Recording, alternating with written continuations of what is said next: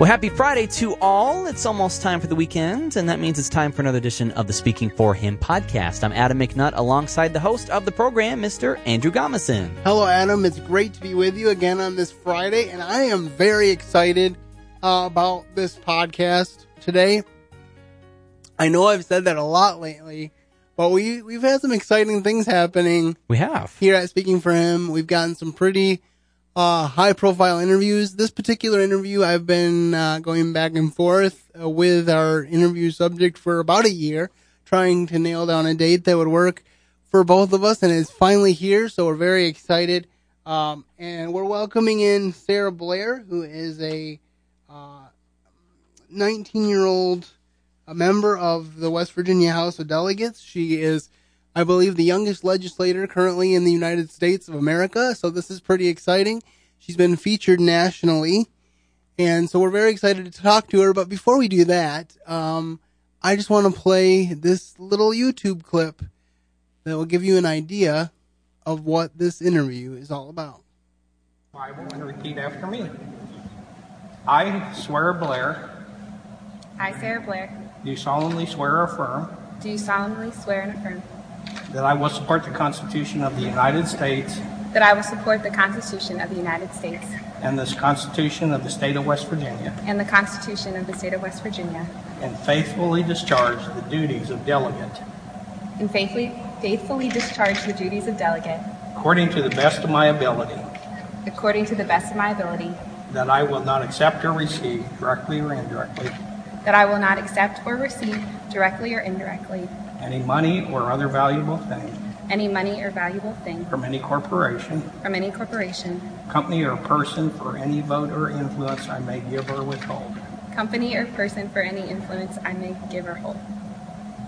As delegate on any bill, As delegate on any bill, resolution or appropriation, or for any act I may do or perform as delegate.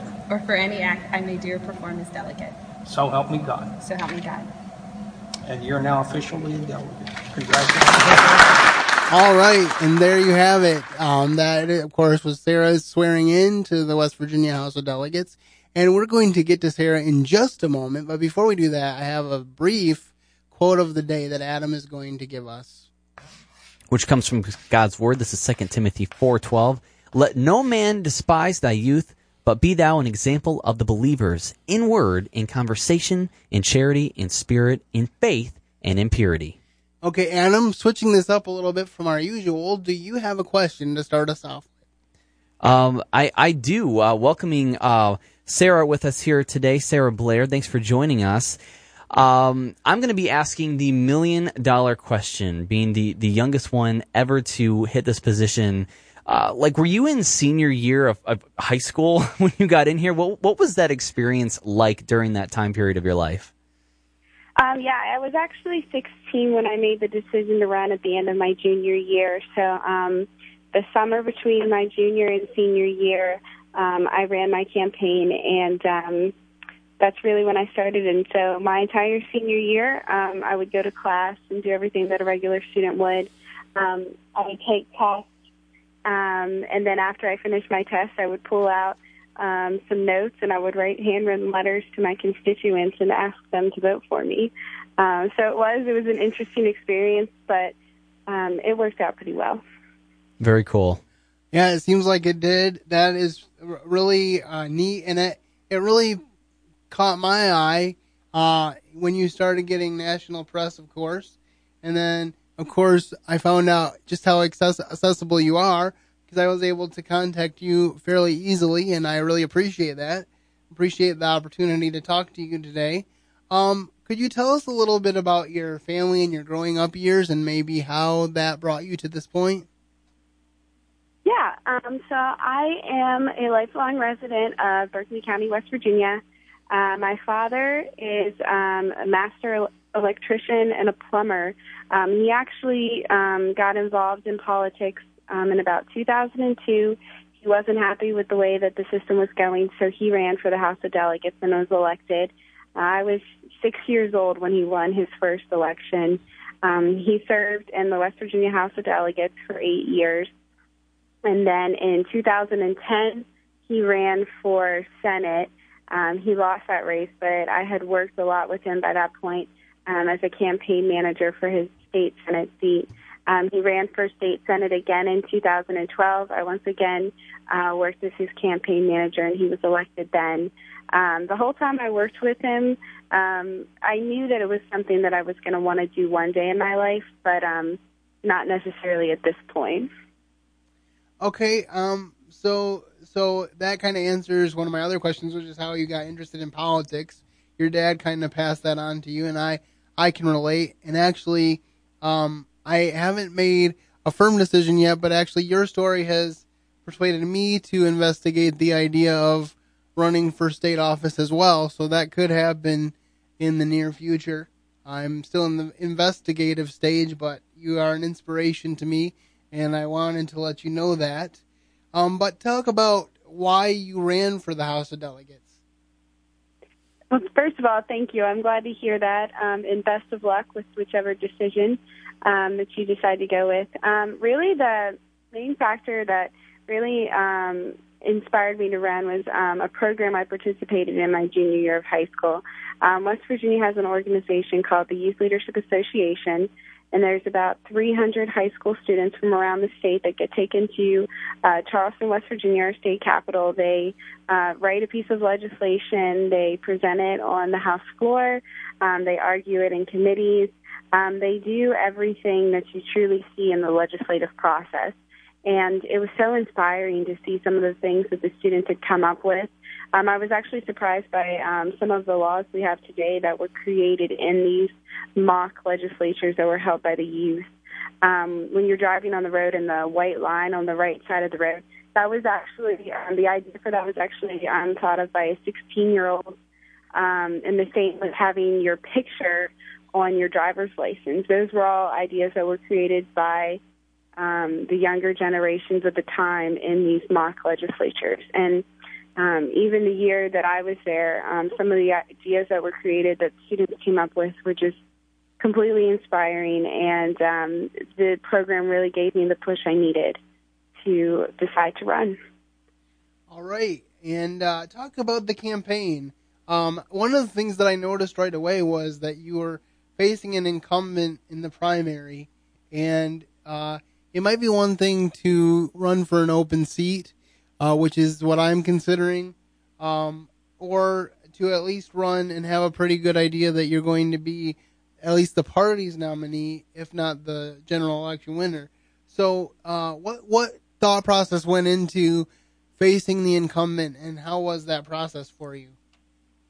When I decided to run, it was nothing to do with my opinion of the incumbent's performance or any reflection of him whatsoever. It was just my belief that I really wanted to make a difference. And one of the biggest reasons that I really decided to run, not really what gave me the push I needed, but the reason why, in West Virginia, we have the only state with a declining population. We actually had a higher population in 1950 than we do now, and the biggest reason for that is my generation. Students get their high school and their college education here in the state of West Virginia, and then they leave in order to find a job. And it scares me because I know that if things don't change here in the state, especially at the legislative level, in order to bring jobs here, I'll probably be forced to leave in order to pursue not just any job, but a job with full potential. And I think a lot of students feel that way. And not that I didn't think my incumbent opponent was going to work to bring jobs to the state, but I don't think he had the same desire for the millennial generation that was fueling me. And I definitely think it's neat to have someone from that generation to be involved in this way. I think that a lot of times we as young people, and I'm counting myself as that even though I'm a little bit older than you, but we as young people often don't realize that the leaders of tomorrow are us. You know, it's not about that the older generation is going to be around forever. And then, of course, with certain elections, especially on the federal level, it seems more easy to just go flick a lever for somebody that's been in office for even 30 or 40 years rather than really thinking about their ideas and thinking about whether they need to change. So I definitely applaud you for realizing needs in your state. And I don't know if it's quite as bad as West Virginia, but I know through the whole recession and period that we've been through, Michigan was hit pretty hard, and people were leaving Michigan for pretty much the same reasons you outlined. So I can definitely relate to that as well, because I love my state of Michigan, and I would want people to feel like they could stay here because it's such a wonderful place to have grown up and to continue to live. So, and I'm sure you feel the same way about West Virginia. Absolutely.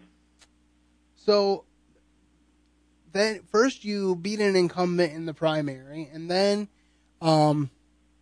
you go on to the general. Were you nervous for the general election? Obviously you won pretty handily. Talk about how that felt. It was great. Mind-blowing and a whirlwind with both elections. No matter how well prepared you think you are as any candidate, it's still, you go in with a complete 50-50 mindset of, I'm either going to win or I'm going to lose. And so I was so grateful when the results came in, and I had my friends and my family with me at a dinner, and it was a thank you dinner because they'd helped me so much with all of my campaign, and I was so grateful to have their support. And so it was one of the best nights of my life when I had everybody that I really cared about there offering me support, and it was truly a memory I'll never forget, for sure. For those that don't know, I think she won the primary by about 12% or something like that, and she won the general by around 30%. So these were fairly handy victories. And one of the things that really stuck out to me also about you is your conservative stances on so many issues. You were raised in a Bible-believing household. You talked in different interviews about your faith in God. So could you talk a little bit about how that played into your campaign and why those issues are so important to you? Yes. My faith really led me along a lot of my campaign, especially in some of the hard nights where I really struggled to push through or forget why I was doing it, or when I felt alone or confused. And then there was a lot of times that my faith, I was honest that it was going to have an impact on the way that I voted. During my campaign, I sent out a 16-page mailer that really had everything you needed to know about me. And in that mailer, I outlined what I like to call my uncompromising principles. And those were beliefs that I have that are faith-based and that I will never sway my opinion on, because there are certain issues that I realize that I don't know everything about them, and that I'd like to learn more, and that I'm not going to go in with a I'm right, you're wrong, we can't compromise attitude, because I don't believe in that. I think that's part of the problem that our current system has today, is that we get so obsessed in the political parties rather than just as being human beings that are wanting the best for the state, that our legislation, the quality of our legislation increases. But on certain issues, I was very adamant that they were drawn from my faith, and therefore I was never going to waver on them. And I kind of bring that up not only because this is a Christian podcast, but also because I was taking a recent Facebook quiz. I don't take too many of them, but there was one that said that they could guess how old you were based on your political views. And I took it and we passed it around the family, and my brothers and sisters and I, we started taking it, and my sisters-in-law, we're all in our early 20s to mid 30s, and we were all 62 years old according to that quiz. And so I was like, they obviously don't know about people like our family or like Saira Blair, who, despite the fact of being young, we have these conservative views because they're not just archaic, because they come from the living Word of God. So I just thought that was really interesting, and I'm glad that you're out there showing that that is indeed the case. As you've gone through this campaign, or maybe even before that, do you have a life verse or a favorite Bible verse that you like to focus on? I actually have a couple. I think the one that I've always remembered the most, I guess you could say, because I like more of the parable type, the ones that are enjoyable to listen to, but that it's easier for a camel to fit through the eye of a needle than for a rich man to enter into heaven. And I like to take it not so literally with just riches and wealth, but just being too consumed in earthly matters and always. When I got a lot of notoriety, I guess you could say, after winning my primary election, I kind of remembered that one and remembered not to let it go to my head, because I definitely didn't do it on my own. And without my family, my friends, and my faith, I wouldn't have been there. That's definitely a really good one. And it's a good reminder for all of us to realize that whatever we're doing, we are doing, hopefully doing what God's will is for our life, and not trying to match God's will up to our will, but rather to match our will up to God's. You know, I think of the verse, delight thyself also in the Lord, and he will give you the desires of your heart. And I used to think that if I delighted in the Lord, he would give me a brand new car. That used to be the way I would think about that verse. And then I realized that as you delight in the Lord, he changes your desires, and he shows you what's important, and he shows you what's worth pursuing. And it's going to be diametrically opposed to the world. And especially today, in the culture in which we live, in the social media culture as well, it's very hard to take a stand for truth. But I thank you for doing that, and I know that you're just about, you know, just a little. You still have a little ways to go before you've been in a year, but this is a position that has elections every 2 years, I assume? Yes. So are you already thinking about your next campaign? Unfortunately, yes. I wish I didn't have to start worrying about it so soon, but I'd really like to get my fundraising and my campaigning done before our session is from January through March.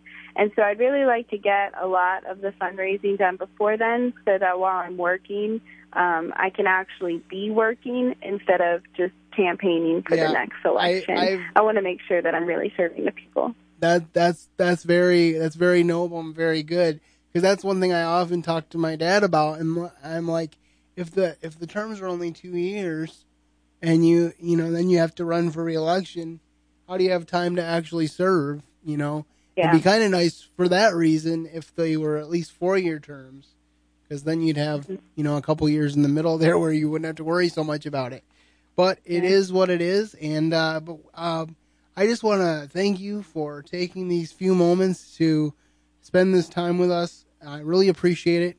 I hope that others out there have enjoyed this interview as well. If you have any questions or comments, then you can leave those on the blog post, and we will also link to Sarah's Facebook page, elect Saira Blair to the House, so that you can follow her progress and as she ramps up for the next election.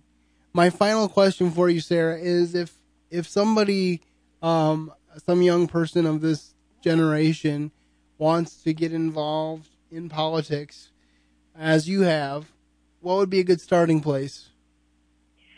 I'd say start locally. Naturally, everybody is interested in what's going on at the federal level, especially right now with the 2016 presidential election going on. You know, that's what everybody gets fired up about.